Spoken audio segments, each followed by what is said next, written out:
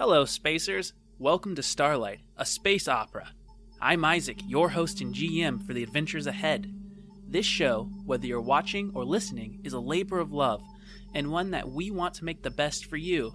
So if you can, take a moment to freely subscribe or share however is most comfortable for you. Thanks.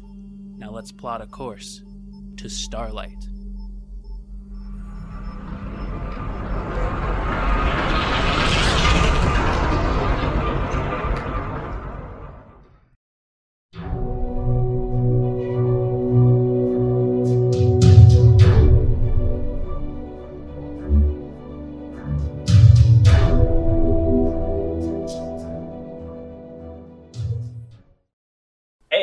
What's up? Welcome to Starlight, guys. Good to have you back. As you know, we've been rocketing our way through Season 1, and we're still on that long, awful, never making it to the Sunmaker mission. I'm joined by three wonderful people. Clive Jensen, played by Sam Williams. Atlas, played by Nathan Coons. And the resident elephant, McKenna Ali, played by Courtney Yorks. And for those of you that have been with us, McKenna's prepared something extra special for you. So before we get into the show, please take it away. This is Bad Poetry by McKenna Ali. Starlight, it's a sight. Thank you for being bright. The universe is grand, but we're a new brand. We will try to thrive while trying to survive. Thank you for your support. We promise to report. And next episode, you'll have a poem about Atlas. Amazing. Okay. We work every Tuesday for peanuts. Okay. And with that, let's dive in. Neuralink, please access most recent events from my memory bank. Accessing. Jettisoning far from the prison, the crew of spacers find themselves all looking for the Sunmaker, who lies hidden, hopefully, on the strange colony planet of Thela, times spent in hyperjump. We're done plotting by the Acer Atlas, and the starts of a newfound friendship began to grow between McKenna and Clive. Held loosely together, nothing is certain for these strange bedfellows. Thela awaits. Memories retrieved.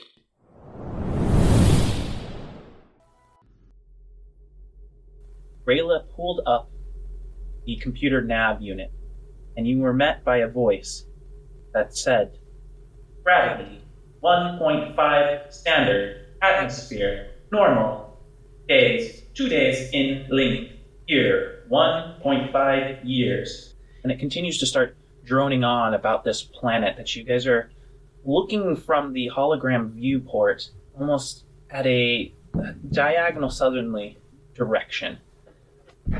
It is an outbound planet. It is a planet that has been colonized within the past recent 200 years. And it is a place that folks don't often go to unless they're looking for a new start. Of the things that seem to catch your attention, this planet is strange in that the entirety of the equatorial part of it is covered in what looks to be like thick white clouds. When they kind of part, as clouds so often do, you can make out just barely white land masses. It's the poles of the planet that seem to have this flat, brownish, green coloration to it. Very different from many other planets, and it's a little bit smaller. Rayla goes over to the interface unit, drives her hand back into the meaty flesh to control the dragon, and she goes, "All right. So, a few things for you guys to know. I'm going to be dropping you off in Sanctuary. That's the biggest city there, and you guys are going to be finding your own transport from there into Ninoy. And she takes one hesitant look back at Clive, and she goes, "And you're on your own. You're going to need to be careful out there. Some folks they're not as open as I am." And she starts to bring the dragon towards the northerly pole of the planet. You get kind of like the same normal hums as the dragon starts to break the atmosphere. There's like, you can feel the dragon kind of start to quake, just, and you open up.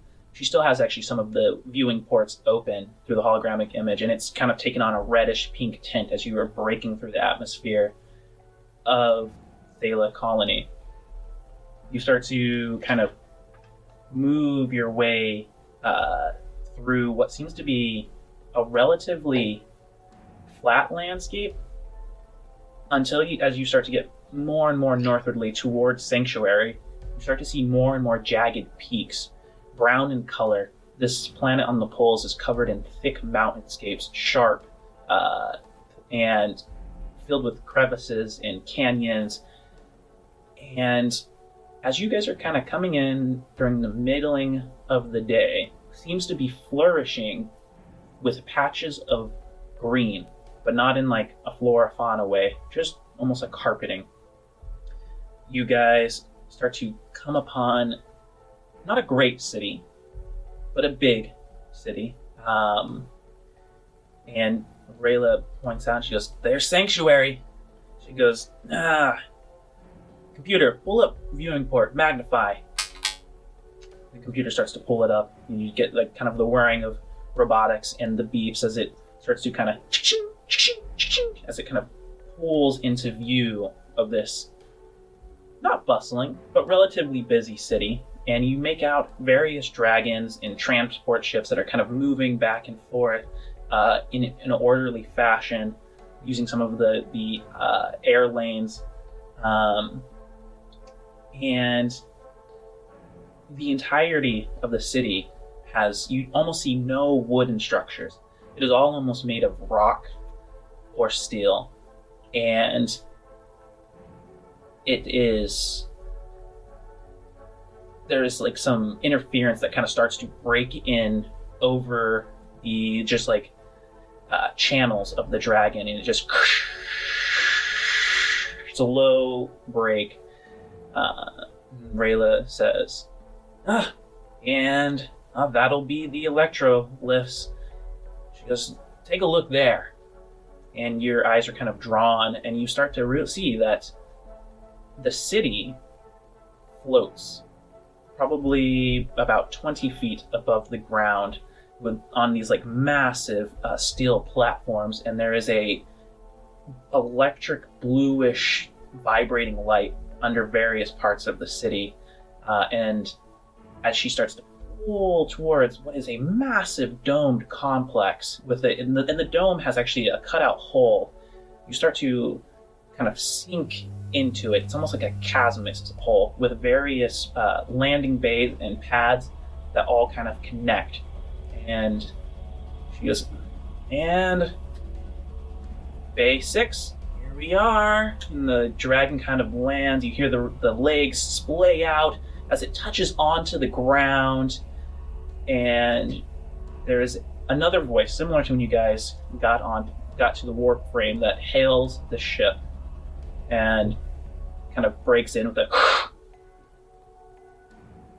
"Captain Hutchington, transport, dropping off, commerce. No, just dropping off passengers. Gonna need a manifest, and make sure that their credentials are ready." Yeah, she goes, "Sure." They come. They come from Titan 1 with the guild's backing. The voice kind of pauses. He goes, "I'm still gonna need to see that. Make sure that they're ready, presentable. We will have the bay warden out to come and check the ship and make sure that you are not carrying anything illegal on standard protocol." Of course. And as the ship lands, The gate starts to come down. Rayla looks at the three of you. She goes, well, it's been a pleasure. Best of luck. She says, I got other business to go to, but I'll be in town for a bit, but not much longer. She raises one of her dwarf four-fingered hands up to each one of you and gives it a shake. And she just nods curtly and leads the way for you guys to go ahead and walk down the platform and out of the dragon. Awesome. I'm going to follow her. Yeah. We do appreciate the lift, and I definitely appreciate you keeping things that you saw to yourself. Yeah, you know, when you kind of grow up in a rough area, you see a lot of stuff, and I honestly, I don't care where you're from, where you're going, as long as you're good to me, it's fine. But like I said, you probably should keep a little tight-lipped about things. Well, it's not like it's information I share normally, but considering the situation we were in, felt like it was necessary. Yeah, well, I hear you. She looks over at Atlas, and she then kind of under her breath kind of mumbles so that only McKenna and Clive hear, and she goes, if you could just tell him to maybe be a little more friendly, I think that would go a long ways for him. We're working on it, sweetheart. I wouldn't necessarily say he's unfriendly, he just socially inept.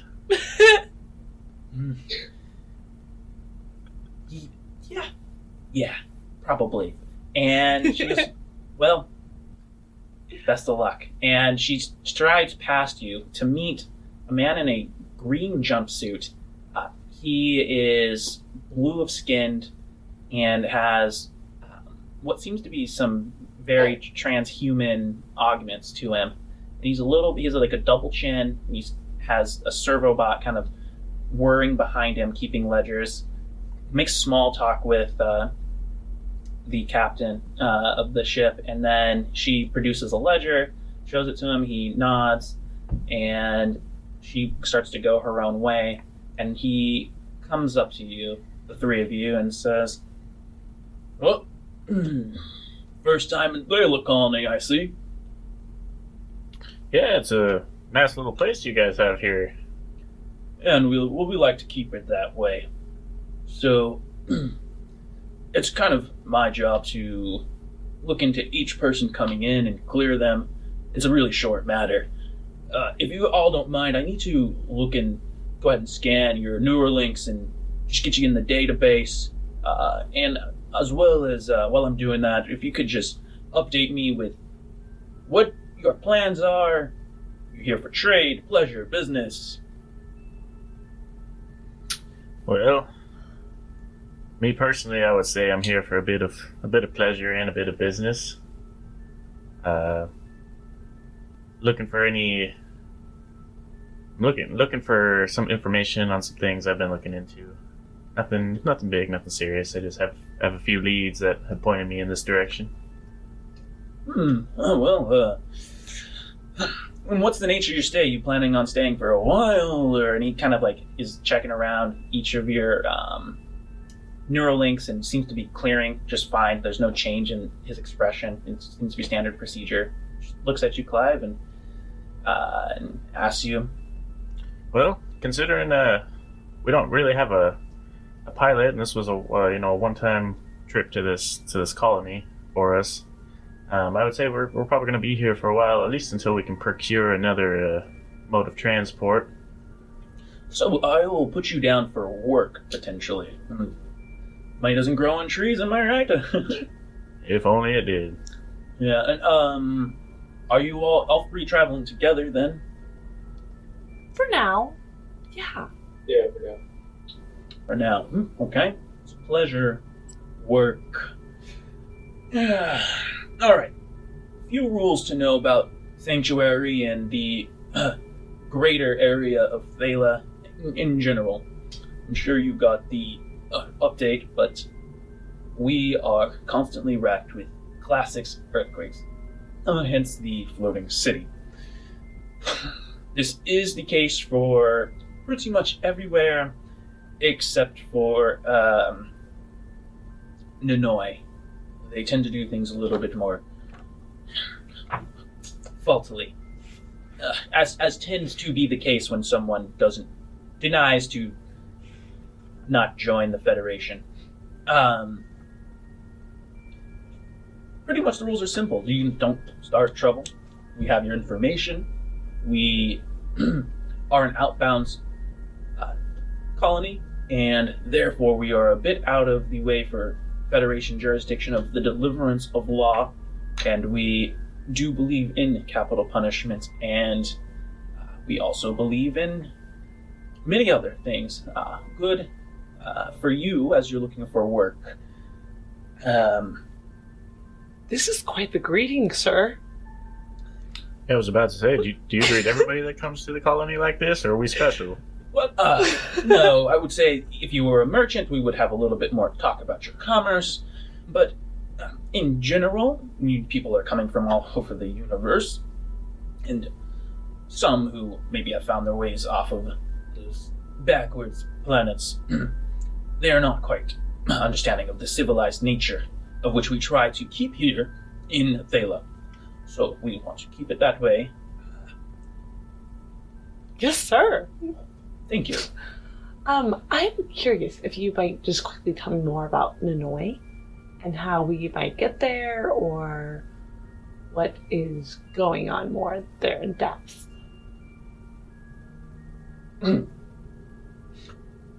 You want to go to Ninoy? Possibly. Seems like an interesting place. I have a friend staying there. But before you answer, why didn't they join the Federation? You want the long history lesson or the short one? Well, we don't have a whole lot of time. Give me the short one. Yeah, okay, I prefer to talk about the short one. To put it simply, Ninoy was the original settlement here on Thela Colony. And as such, they were the ones who first began mining the silicate formations for making second skin suits, making stronger glass, better plastics. They were started as a private enterprise by a Mr. Ackerm. Mr. Ackerm deemed that he didn't want to work within the framework of a democracy of the Federation, and liked to think of himself as more of a dictator. Silent type, kept to himself, kept things quiet, and I have no idea how, but he seemed to get many people who were looking for work, better life, to come and live out in Thela. I'm sure you're curious about my disdain for it, but I've had family move out there, and before Ninoy started trying to join, which that is a recent development and good for them and their economy, it wasn't uncommon for folks to simply drop off the face of the earth. And I just do not have a lot of respect for someone who tries to control a city that way. And that is the... I suppose that's not really an answer. But they are trying to join now. Okay, well, what changed? Why are they trying to join now as opposed to earlier on? Is this is this Ackerm? Is he still head or in charge, quote unquote? He kind of looks down at his data pad, then looks at you, looks back at the servobot, which it has like 3 little like cameras that kind of twirl and look straight at him and zoom away and look at all of you. And I'm not really supposed to talk too much about politics or the state of things. Go ahead and make a charisma roll, Clive. Alright.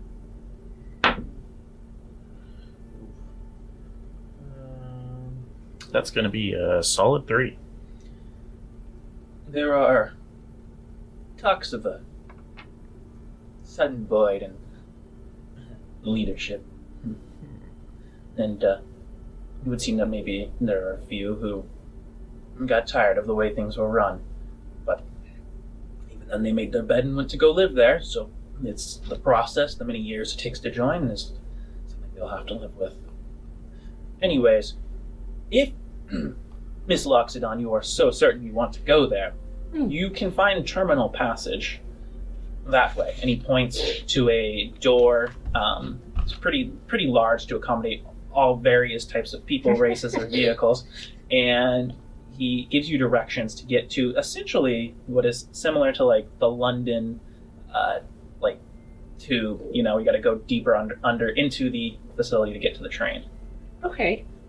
Which terminal was it? Did you say 2? Or do you know? Oh, terminal. I think it's B6. It's not a very convincing B6. It's in the B's. Okay. Perfect. Then we'll head there. Thank you so much. Pulls him aside real quick. Now, just for me, do you know if there's any good dancing clubs? Oh, well, I might be able to oblige you and tell you about a few good ones. Yes. There are multiple here in Sanctuary. What is your style? The waltz? The competitor? Well, I think what I just learned, I think, what did she call it? I think it was a ballroom, almost. Oh, yes, there's a very good competitive ballroom dancing scene. You seem quite excited about this. This is something that you partake in, I guess. For about 12 years now, I've been competitively dancing, and I think I'm getting close to earning my card. Oh, really? Oh, well, I hope we can cross paths on the dance floor sometime. Yes, I would. Please. The place is called Grace's Swan. Tell him that Mr. Lawrence sent you. Mr. Lawrence, and that must be your name then, sir? Alexataki Lawrence, yes. I'm just going to call you Mr. Lawrence. It's most people don't partake in learning about the old ways of dancing. It is a beautiful form of expression, and my heart is warmed to know that there is someone who shares in this instead of this cyber nonsense of emote coloring and pleased. And he looks down at his pad and he goes, Mr. Jensen. Well, it was a pleasure. I do appreciate the greeting that you've given us and the information, and hope one day we will maybe cross paths. Would be a pleasure. I do look forward to seeing just to see how competitive you can be, and maybe we can make wages. Well, who knows? I might be able to show you a few moves myself. We'll see. I so wish I was in that conversation. Okay. I am just waltzing my way over. Waltzing. So with a big... Yes. To B6 terminal. All right, well, gang, I guess yeah, I'll follow you. I guess we'll start traveling on to Ninoy. It seems to be the common location where we all need to go. Do we want to do anything else while we're here? I mean, we just entered this big new city. Is it relatively big, or is it? Yeah, it's decently big. Okay. It's Want to dance, Clive? Is that what you're... No. Well, I was only thinking we just got here, and as of right now, we don't have any way off this planet, this colony. Might be a smart idea to kind of look for that kind of route before we get into anything too deep. There's no rush. I mean, there's so much to learn and explore on a new place and just see what it's all about. Alright. Well, then, I guess, McKenna lead the way. And who knows, maybe we can find a wonderful place to dance and teach Atlas a thing or two. Yeah, I didn't even enjoy that. I don't know what you talked about. I'm sure. Okay, on to B6. So, as you guys are making your way through this massive, relatively massive terminal especially having just come from a prison detention center area where there is none of this, it's decently big. It's, and part of that is you're seeing that because this is a colony planet, they rely a lot on things being transported in. So this space terminal is more or less actually used, as you're noticing, for the hauling of goods. And It's like a ship port, almost. yeah. You kind of get the sense that the means by which to have normal life here doesn't exist until it's fully terraformed. And it seems like you can see all manner of food being imported in. You see like piles of lumber from other planets. You get the sense that, this is something similar to some town being built somewhere for the sole purpose of one thing. Whether that's like coal or like whatever. Here it's silicate structures. Merchant city, or almost. Mm-hmm. Is there any increase of population in Loxodons here? Go ahead and make a perception roll. Now, what she's doing, so you said they mine silicate here, so 20. is it safe to assume that most things here, like structures and whatnot, are made out of this sort of material? Yeah, as you're looking around, you're seeing most of the things are made out of metal. You do see various facades of silicate rock that's been framed, almost like this is what we do. Look at this beautiful. This is the lifeblood of us. But you're actually seeing most things either being made of the interior, anyways, made of metal or wood structure that's been obviously imported. There are some pictures of some of the original settlements and how people built houses, little huts out of these silicate structures, but not necessarily not getting the silicate out of the rock and specifically making with that, but just using the rock that has it in it. As you're looking around with is that a natural 20? No, it was an 18 plus 2. So as you're looking around, you don't see any Loxodons per se, but you do see a viewing screen, and it flashes and it goes, "We interrupt your daily programming to bring you this breaking news." And the screen cuts to black and kind of then side swipes, and you see a large lumbering figure in the view screen, dressed in dark cloaks. You can just make out the tips of two tusks that are kind of capped in gold. And then it goes back to the reporter, and it says, "If you see this figure appears to be Loxodon, please report it right away to the Yeth. Report it right away to the Yeth. There seems to be confirmations of kidnappings happening," and then it starts to go and starts to dial away into a different region far away in the galaxy. Does this person look familiar? Make an insight check.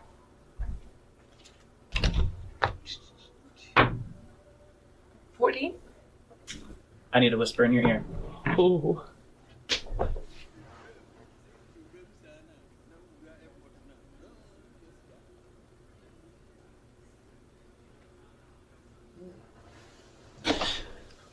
Okay. Now, as you continue on, you are seeing all manner of creatures and beings. Please, Clive, will you describe some of the things you're seeing as they're walking past you? Because it's a pretty bustling thoroughfare. Well, it's a conglomerate of all types of different people. It doesn't seem like there's any one way or one kind of person here to doing it. It seems like this whole colony was built on being different.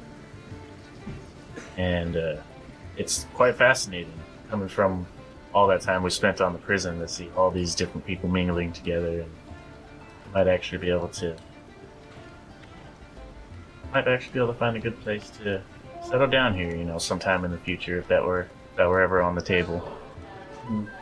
And as you're kind of like watching all these strange beings who don't seem to have any commonality except the new start, you realize that a lot of them are refugees or people down on their luck. And as you're thinking like, this might be a great place to calm down, you see this six-legged lizard with frills that kind of come off from the side. There is a bald woman riding it through and just kind of like pushes through each of the, like past you, and just says in a different language, just, yeah, and starts to pass. Like I said, all sorts of different kinds of people. I'm starting to wonder though. I wonder if Horace might like it here. I'd be able to pay him back for all he's done. Well, anyway, that's just me thinking to myself. I am pale and ghost white and not looking away from the screen. Hey, Atlas, can you go check on McKenna?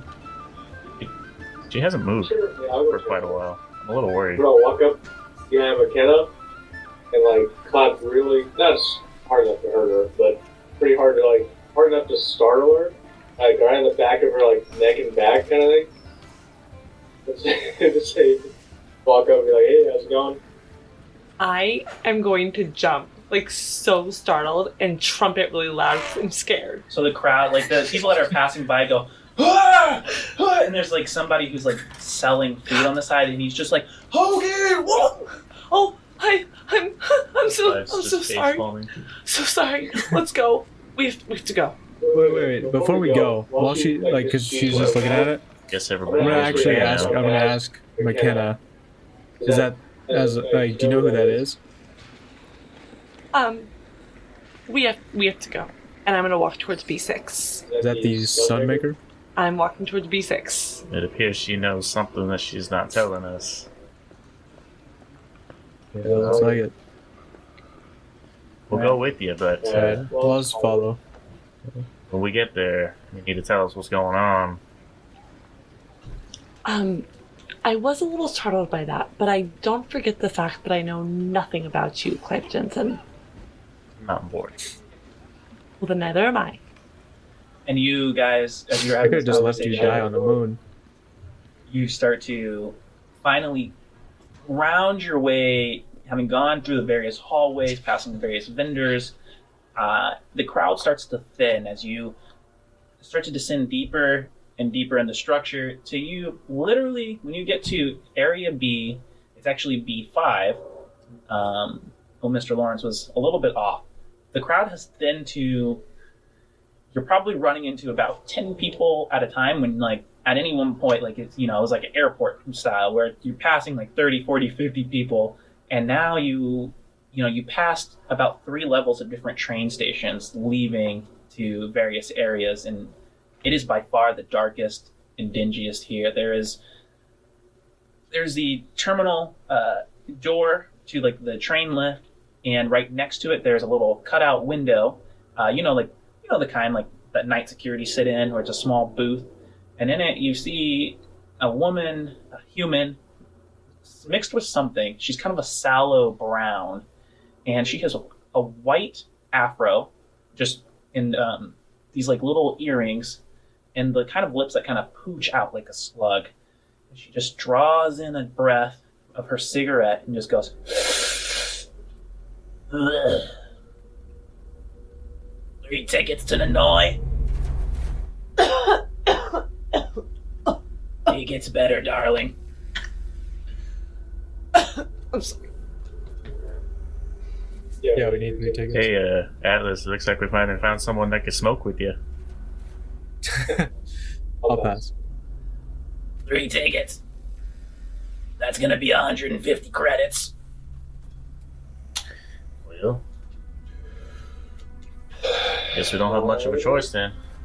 I hand over my credits. Yeah, I'll hand over my 50. Thank you. Thank you. Yes. 3 backwater tickets. Here you go. And you just hear this little, she types into a machine, and instead of like getting like the kind of tickets where it like uploads straight to your Neuralink for verification, you hear this little machine printing. She rips it off. And she hands each of you 3 like admit 1 coupon tickets. Paper tickets? I have never seen one of these. I've only ever read about it. I didn't even know they still had these. Do they still make paper this way? It's not my choice, darling. And I noticed you called them backwater tickets. Yeah. Is there a reason for that? You're going to the back ass of Thela. Is that just your opinion, or is that just like a collective opinion of? Just curious. She takes in a long breath of smoke and then breathes it out into your face, and she finishes it with a nice little ring like of smoke. She goes, "Darling, they're the back ass of Thela, because, well, you'll see." Well then, how did a lovely lady such as yourself find yourself down here handing out back ass tickets? Well, my damn children took the rest of my retirement, spent it on the drugs, and now I'm here working through it. I see. Well, that's very unfortunate. Oh, man. Okay. I'm so sorry. Nah, don't be. They were born of passion. Okay. And Take care.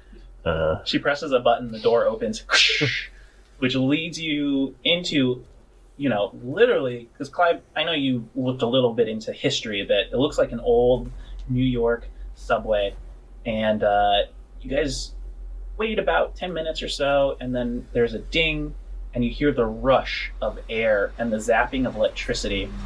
You kind of come to the edge, and you look down, and as you're looking down, you can see the bottom, like where the ground is of Thela. Because you're still suspended above the air, and you can just see small discs that are connected by electricity and creating like a repulsion for this train as it's coming through the air. It stops, kind of just like, it's rusted. The doors squeak when they open. It has graffiti on the windows, and little bars, and the door just kind of opens. And about you 3 and 2 other folk get on. The 2 other folk, they don't look sketchy, but they also they're kind of keep to themselves. They kind of huddle to a different part of the train. Are they? Does it appear that they're together, or they're just 2 separate people that are just getting on the train? Together. And it's just us 5 on this. Yep. And there's like easily room for like 50. Well, I sure hope this train will hold. What a lovely little transportation system. Yeah, it looks kind of run down to me. It's kind of like a systems that were in the old books I used to read. Atlas, it kind of reminds me of your dragon a little bit. I would say it kind of reminds me of you, Atlas. A little rough around the edges.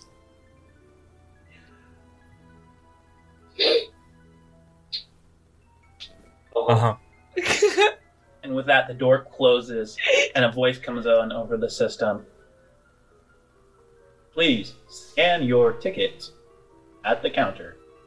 And then the train starts to move as you see a little tiny little counter with a humanoid-looking bot. It's obviously not synthetic, as it's just running through relays of the same message over and over again. You can see in its chest area, there's like an area for you to scan your ticket, and you guys are able to settle in for the train ride.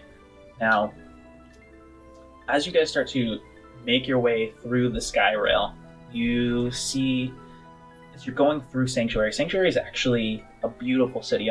Over 200 years has been put into building this rather modern city. And you can just see like all of the signs of like thriving trade, which has helped kind of build this city. The edges of the city, because you flew over it, you see are protected by these metallic walls that kind of pulse like a jade green from the top of like the parapets of it. And there is a small circle hatch that looks like it kind of slides open for the train as it goes through, and you start to rocket out of Sanctuary.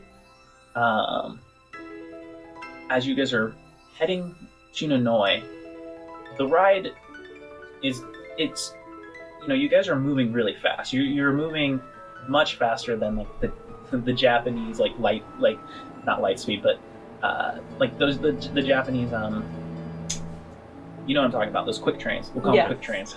Yes. And Quick train. yes. I never said it was perfect.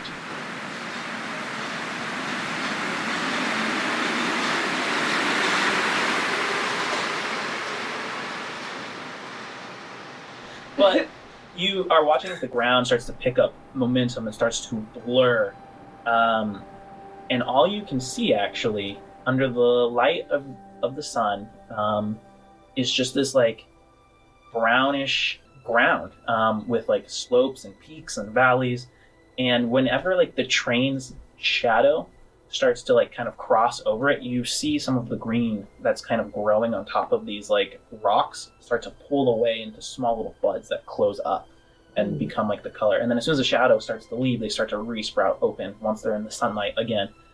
There are volcanic structures that are just constantly issuing, like, great bellows of smoke that seem to be coalescing and kind of heading towards the equator to witness the ground shaking multiple times and structures just like breaking apart.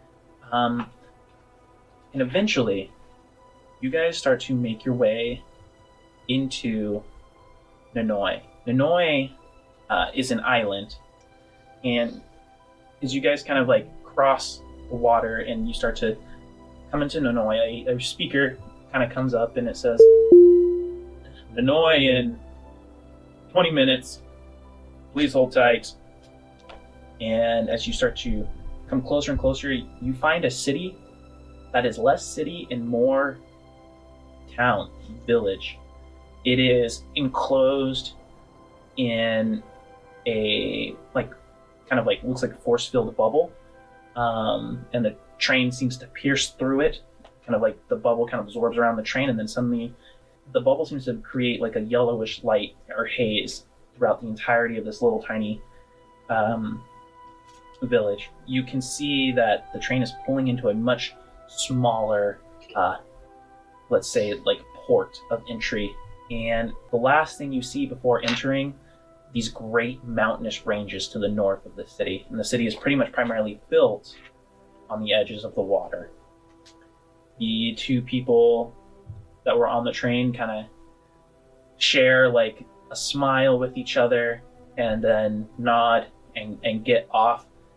And you guys also get off the train, and immediately the very first thing you see is a great huge pavilion. And in the center of the pavilion there is a tall statue on the order of about 20 feet, completely brass, and it shows a thick figure in muscle and in height, and seems to be a man, but the face is left completely without any demarcation of who.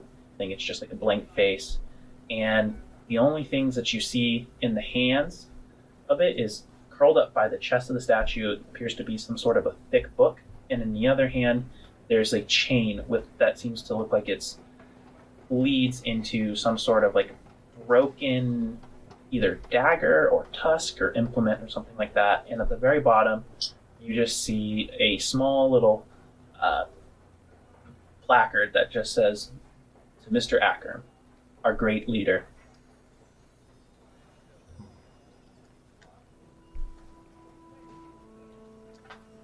That doesn't look very inviting. This whole place looks not very inviting. I mean, Why is it so yellow? I say we should just spice it up a little bit while we're here. Well, what do you mean by that? I say we dance in the middle of Dance this the night pavilion. away. Well, dance party and bring the people out. Yeah, It'd It be a is good way to find someone. there's a possibility. I do remember reading in some of those history books that I looked into something about. I think it was called like a flash mob. Oh, tell me more about a flash mob, Whoa. Mr. It's Johnson. interesting. I think people back in the day used them as a way to communicate with each other. They would gather like 15 to 20 people and then just randomly break out into dance in the middle of large crowds. And I think it was kind of a way to show some sort of affection, maybe? Alice. Very weird. You would be so good in this whole flash mob thing. Oh, he would be the center of attention. He would. If No, If I we was were just trying to thinking get maybe found, that we're guy in looking for the somebody. news feed is actually here. What do you think, McKenna? You think what? I'm sorry. The man in the news feed? The man that you're so scared of? I'm not scared of him. Oh yeah, that's right. What was up with that? I don't know what you're You look talking like you about. had just saw a ghost. Well, I did see a ghost to the left of the screen, and it just kind of went away, so I got a little nervous. I recognize him. You know again. what? I We were will friends just, at for the one sake of point. it, I will just inside check too and see if she seems actually scared of the person. I just told you we were friends at one point, and things went off, and it was a little concerning, some of the things that he was doing, and I got nervous, and so I left. Make an insight check, Atlas. That's low. I think my insight's actually. I have a. Oh yeah, 3. You don't. There could be more. There could not. I mean, Loxodons kind of lack some of the same facial ability to move their facial muscles in the same way. So it does make it hard to read her. Now, can you also make a perception roll, Atlas? Yeah.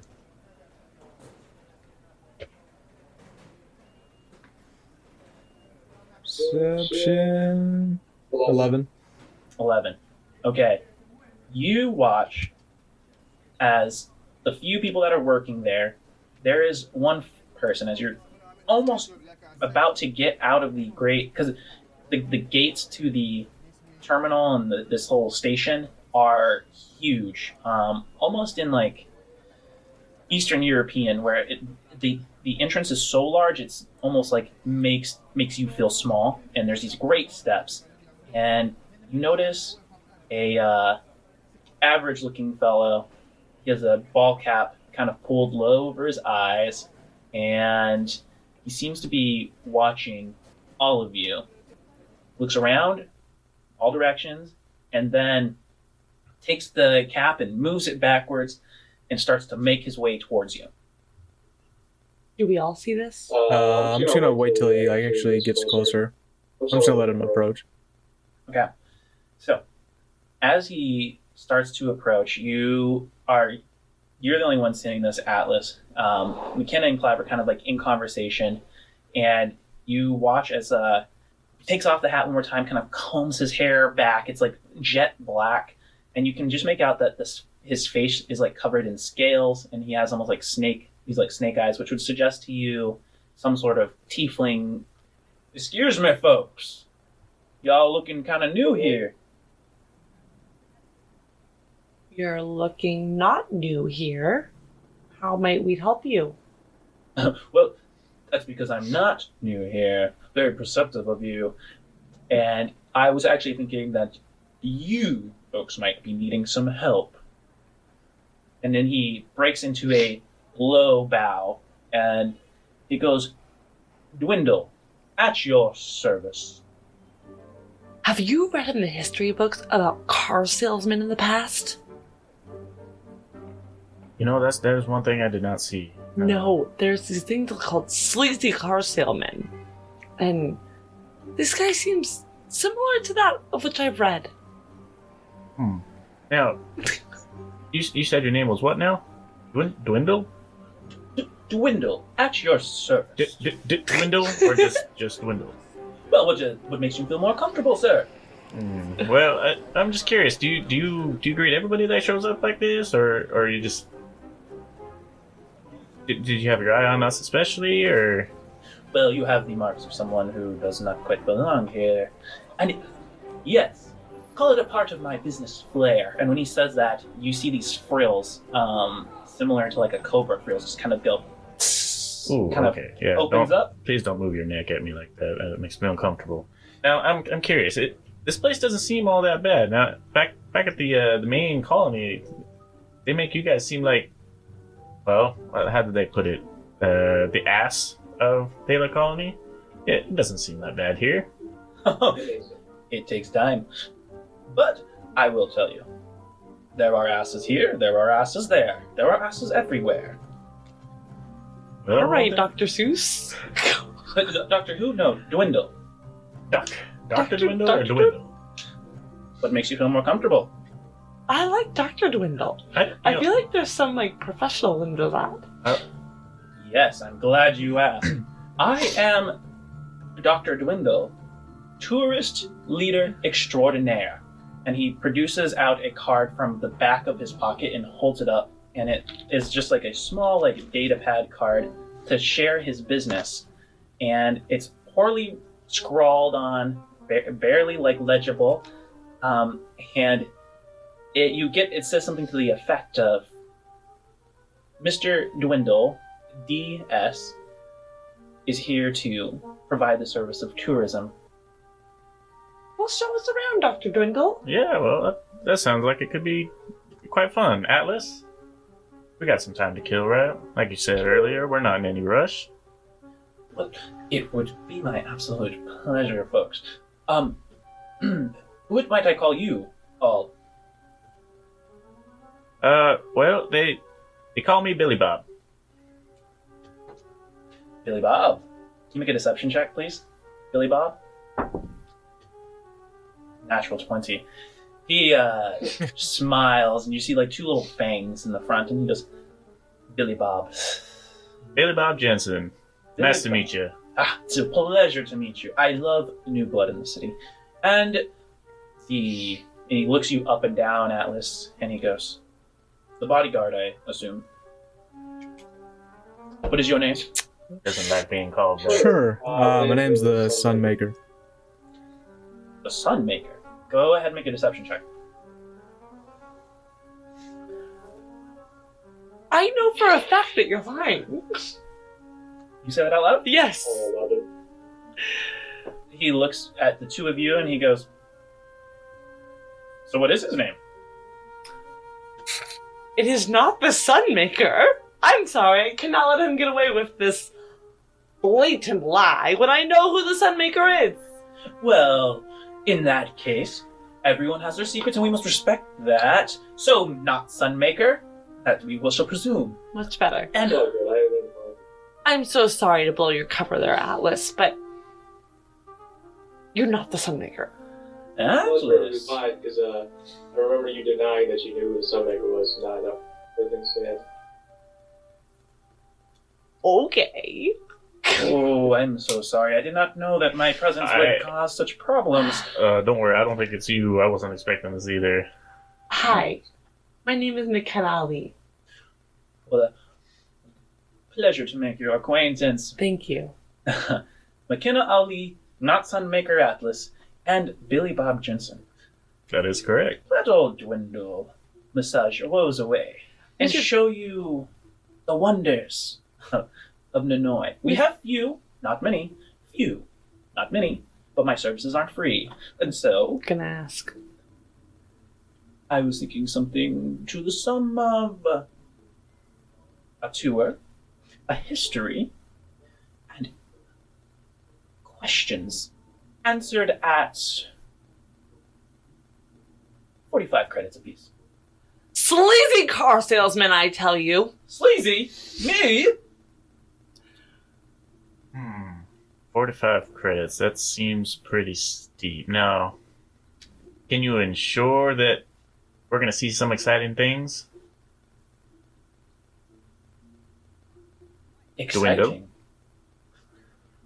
Well, if my name isn't Dr. Dwindle Exciting DS, then I don't know who I am.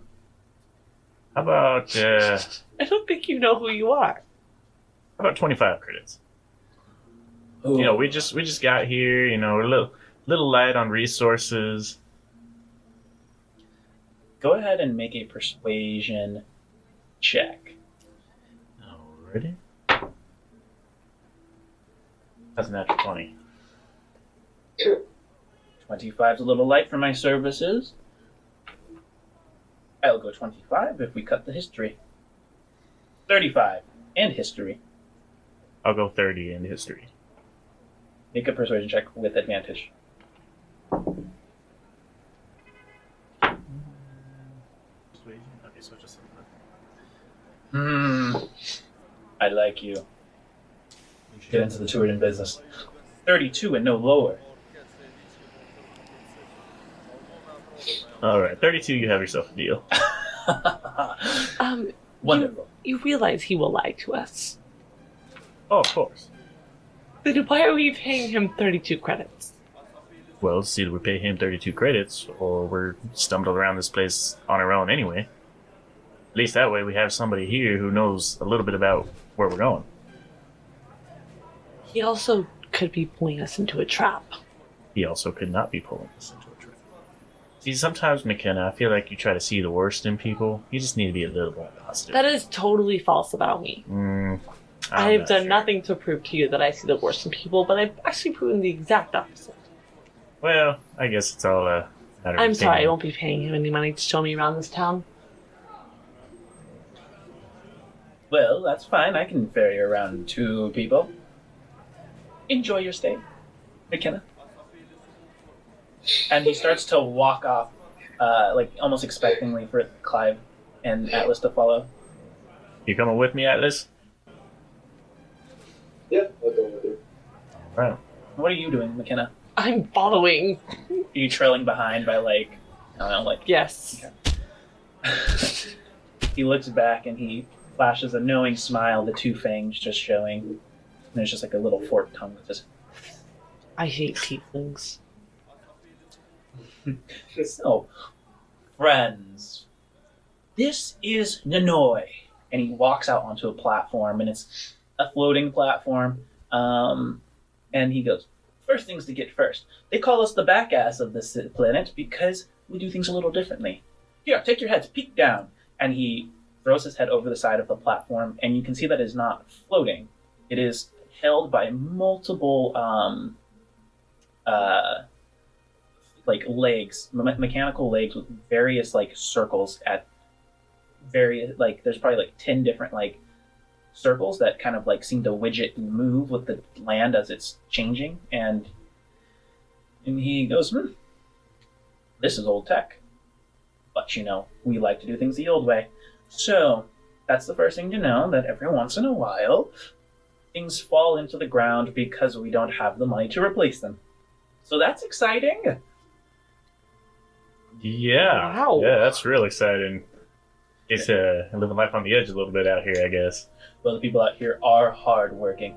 And the founder, Mr. Ackern, was quite correct in settling here. It's just he thought he could do it all himself, and his coffers ran dry. The silicate here, it is absolutely the best. The problem is Mr. Ackern didn't want us to join the Federation, so we have very little to trade it with. So we get a lot of people who do a lot of black market trading. I can let you know about a few places if you're looking to procure some goods. Do I know of any of the basers working out here, or no? Like any trade posts or anything somewhere? Go ahead and make a history check. Natural 20. Wow. Natural 20. Yes. Not in Nanoy, but in adjacent in Sanctuary. There's a small branch of XCOM out there. They tend to branch out into a lot of the like colonizing planets because there are various dangers and stuff, and they provide armaments for protection. As settlers are given a little bit more leeway with the weapons they can carry. So, as you guys start to continue, he starts pointing you to various places, and he goes, so where to begin? Well, let's start with the laws. the important ones. These little thimbles that hold the place, they are directly affected by Dragon's anti-gravity. Something about it drives it crazy. That's why you took the train in. It is illegal to drive a dragon over these parts because you literally collapse the whole thing.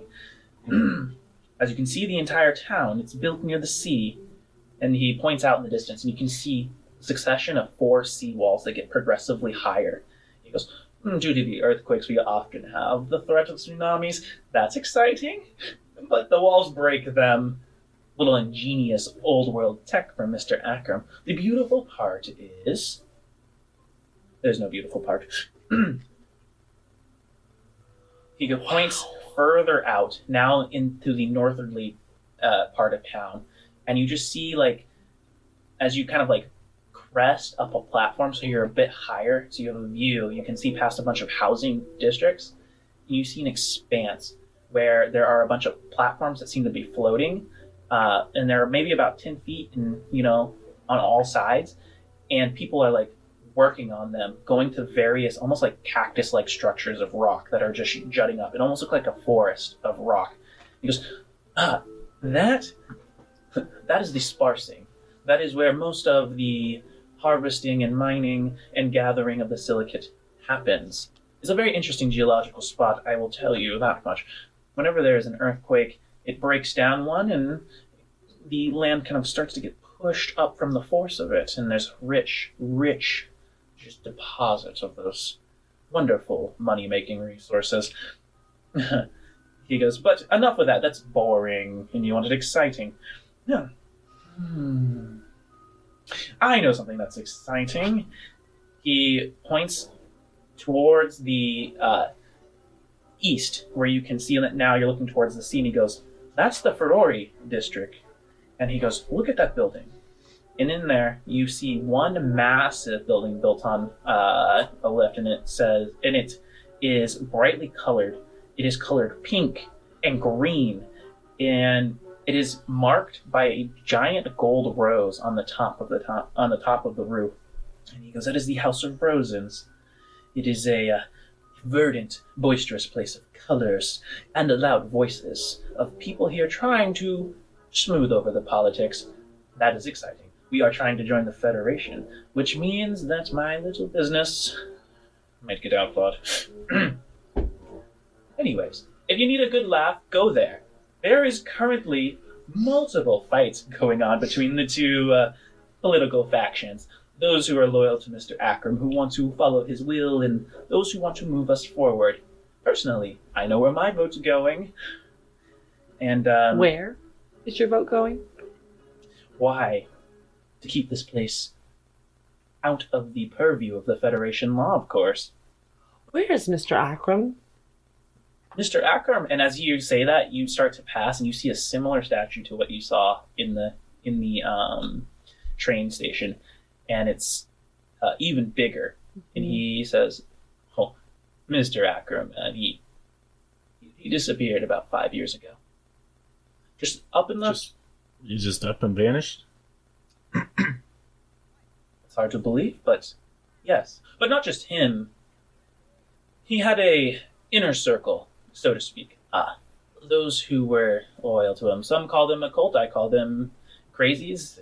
Others call them people who understand how to make political moves. They all vanished. Who was part of this group? All various folks.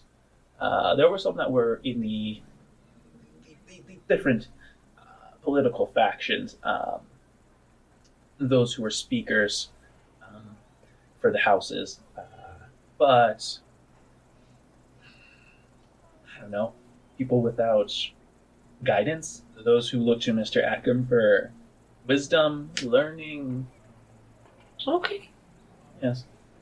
Yeah. This Mr. Akram, he's a curious fella, I presume. Yes. Yeah. Did anyone ever look into why he might have disappeared? This seems kind of odd that all these people who worship and respect this guy, he just ups and vanishes, and then that's it. Well, the leader of the House of Dictates, Speaker Holst, she says that he left because it was what was foretold. You see, to say that this town was just a private enterprise would be a lie. You see, I live outside the boundaries of this town, so I have a much clearer view. It, in many ways, was run in a theocratic manner. He brought all kinds of people, anybody who could work, but he really called out to those looking for guidance for religion. And many of the laws, as he was the one who was solely proprieting this place, was run around his belief sets, pseudo-religious in its nature. The part that I don't understand was how did people follow him, and yet they never saw him? He would often speak through various holograms and viewports and video sources, but never once was he ever seen outside of those who belong to the dictates. Do they know he was human? Because I see these statues made. Yeah, I was gonna say, Bronze has anyone human. ever actually seen this guy? Or do these statues just built off of what they might think he looks like? Like I said, nobody's seen him, which makes it ever stranger that anybody would follow him. And yet you follow him. Me? Oh, no, Lord, no. I just live off of his idiots that live here. But they're growing wiser, so... Anyways, as we are... The time has been wonderful, but I am nearing my hour limit here. And as you can see, the Smith district up here in the north is where you can find all of your shops and well-to-dos. And, but looking at the three of you, I'm assuming you're going to need a place to stay. So, I will do this as one last favor for my three friends. I would highly recommend that you stay within the interior corridor. There is a wonderful public house there. Of course, there are others, but the owner is quite friendly. And no offense, Mr. Sunmaker, not Atlas. Questions are not asked. And so he starts to bring you around to what appears to be like a pretty plain various housing district, and takes you to an area that's been covered in it seems like they imported trees and potted them and has tried to create this forest type effect. And you see a small square building. It has windows on all sides. The door, while the building is made of stone, the door is made of wood, and you can just make out the faint bits of music playing within. And the sign across the top just says D's. And he goes, "So, my friends, it's been a pleasure. And I will be taking that 32 credits." Well, I appreciate you showing us around, and maybe later on while we're here, we can link up again, and you can share with me a little bit more of that history of this place. I'm quite curious. Well, you know where to find me. And No, one last thing. what exactly is your business? Something tells me it's a little more than just showing folks around. Go ahead and make. I'm just charisma roll with that. I'm just curious. I might be looking for some work myself, trying to get into all sorts of different enterprises, I should say. Oh, that's a nasty. He looks at you up and down, and he goes, I'm just your friendly tourism guide. If you are looking for work, though, let me go ahead and make a recommendation to you. And let me grab my notes here so I don't give you the wrong bit of information. I want you, if you're looking for work, I would check out the Lonely Court. It might not be your speed. What kind of work is it? Oh, it's not my work. Ask for a halfling named Thyra. You'll find that she is a bit brusque, but she's always in need of help. What kind of help? Because of my background, can I try to speak in, it's not thieves' can't, but what was the... Oh, the business? Yeah. Yeah, because of the criminal background. Can I try to, just say something in that manner, or, signal? Oh, yeah. Go ahead. What do you want to say? I'm going to actually ask if he... because I don't really know how these can work. Is it just, paraphrase, basically, things for a meaning, or is it actually, a language? It's more like snippets. It's like a code, isn't it? Yeah, it's some sort of a code. It could be gibberish. It could be that you're having a conversation and you're flashing hand signs that only you two can read. Okay. I'm basically gonna make some type of signal to say, I need to speak to you alone for some information, kind of thing. I want you to go ahead and also make a charisma roll, but with advantage. 16. Okay. So he is having this conversation with all of you, and Atlas, you just get a quick succession of flashes that are very small, minute, something that only you would catch. And what you gather from that is something to the effect of Hillier. Ask for Hillier. You can find him at the Lonely Cord. He's a regular. Information is what he deals in. To Hillier and the interior quarter? Well, it's been a pleasure. And he goes to shake both Clive and McKenna's hands.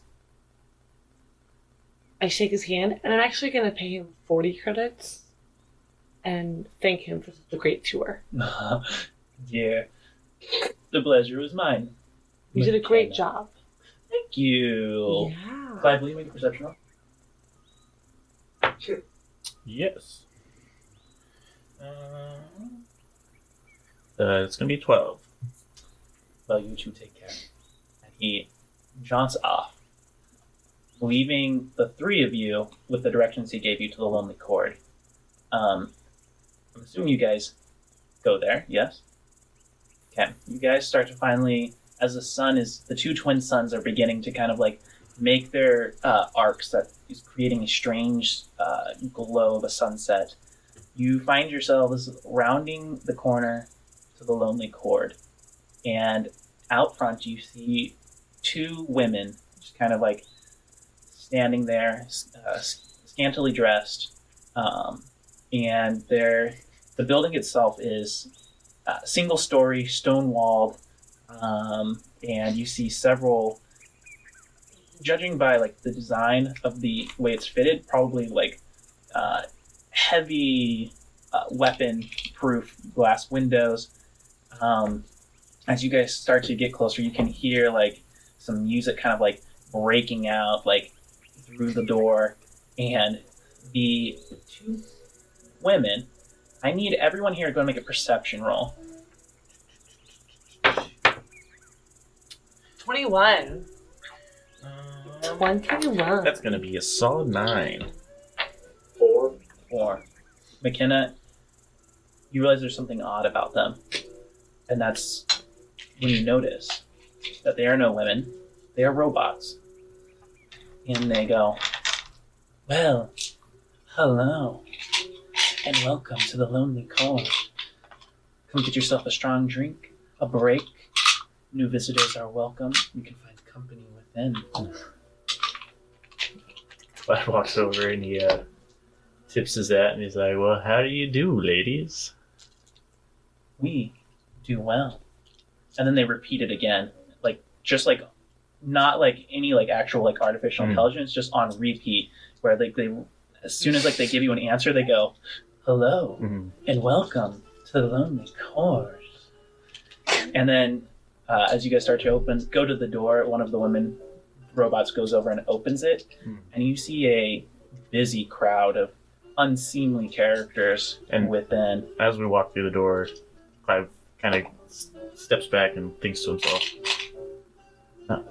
why did I do that? That was so strange. And then just keeps going. Immediately, as you guys start to enter, the crowd grows quiet. Seeing new people, especially with the Loxodon. And from behind the bar, you see more of these, both male, female, these robots all around, kind of like some like serving drinks, some actually talking in programmed, flirtatious, various versions of love languages to some of the patrons. There is a golden-haired, thick-spectacled halfling who looks like she's probably in her 30s, and she's standing on top of the bar, pouring drinks for people and just kind of handing them out. And when she sees you, she puts her hands on her hips, and she goes, "New folks, welcome to the Lonely Cord. My place is here. The rules are don't go bash anyone's face in, and you'll be respected. Welcome. The name's Thyra." Was there dancing before we walked in? No. No. And that I think we will probably start to move on to what do we call it? Yeah. Yeah. Cool. Alrighty, it sounds like we're about to get ourselves into some fun here. Yeah, I'm excited. Guys, thank you for joining in. We hope you enjoyed, and we will see you next time. Bye. Thank you for listening to this episode of Starlight. If you enjoyed this, please like, share, subscribe. For early releases, exclusive RPG content, and other bonus material, check us out on Patreon at patreon.com/starlightadventures. And to reach us for questions to be aired, email us at thestarlightadventures@gmail.com. See you next Tuesday, Spacers.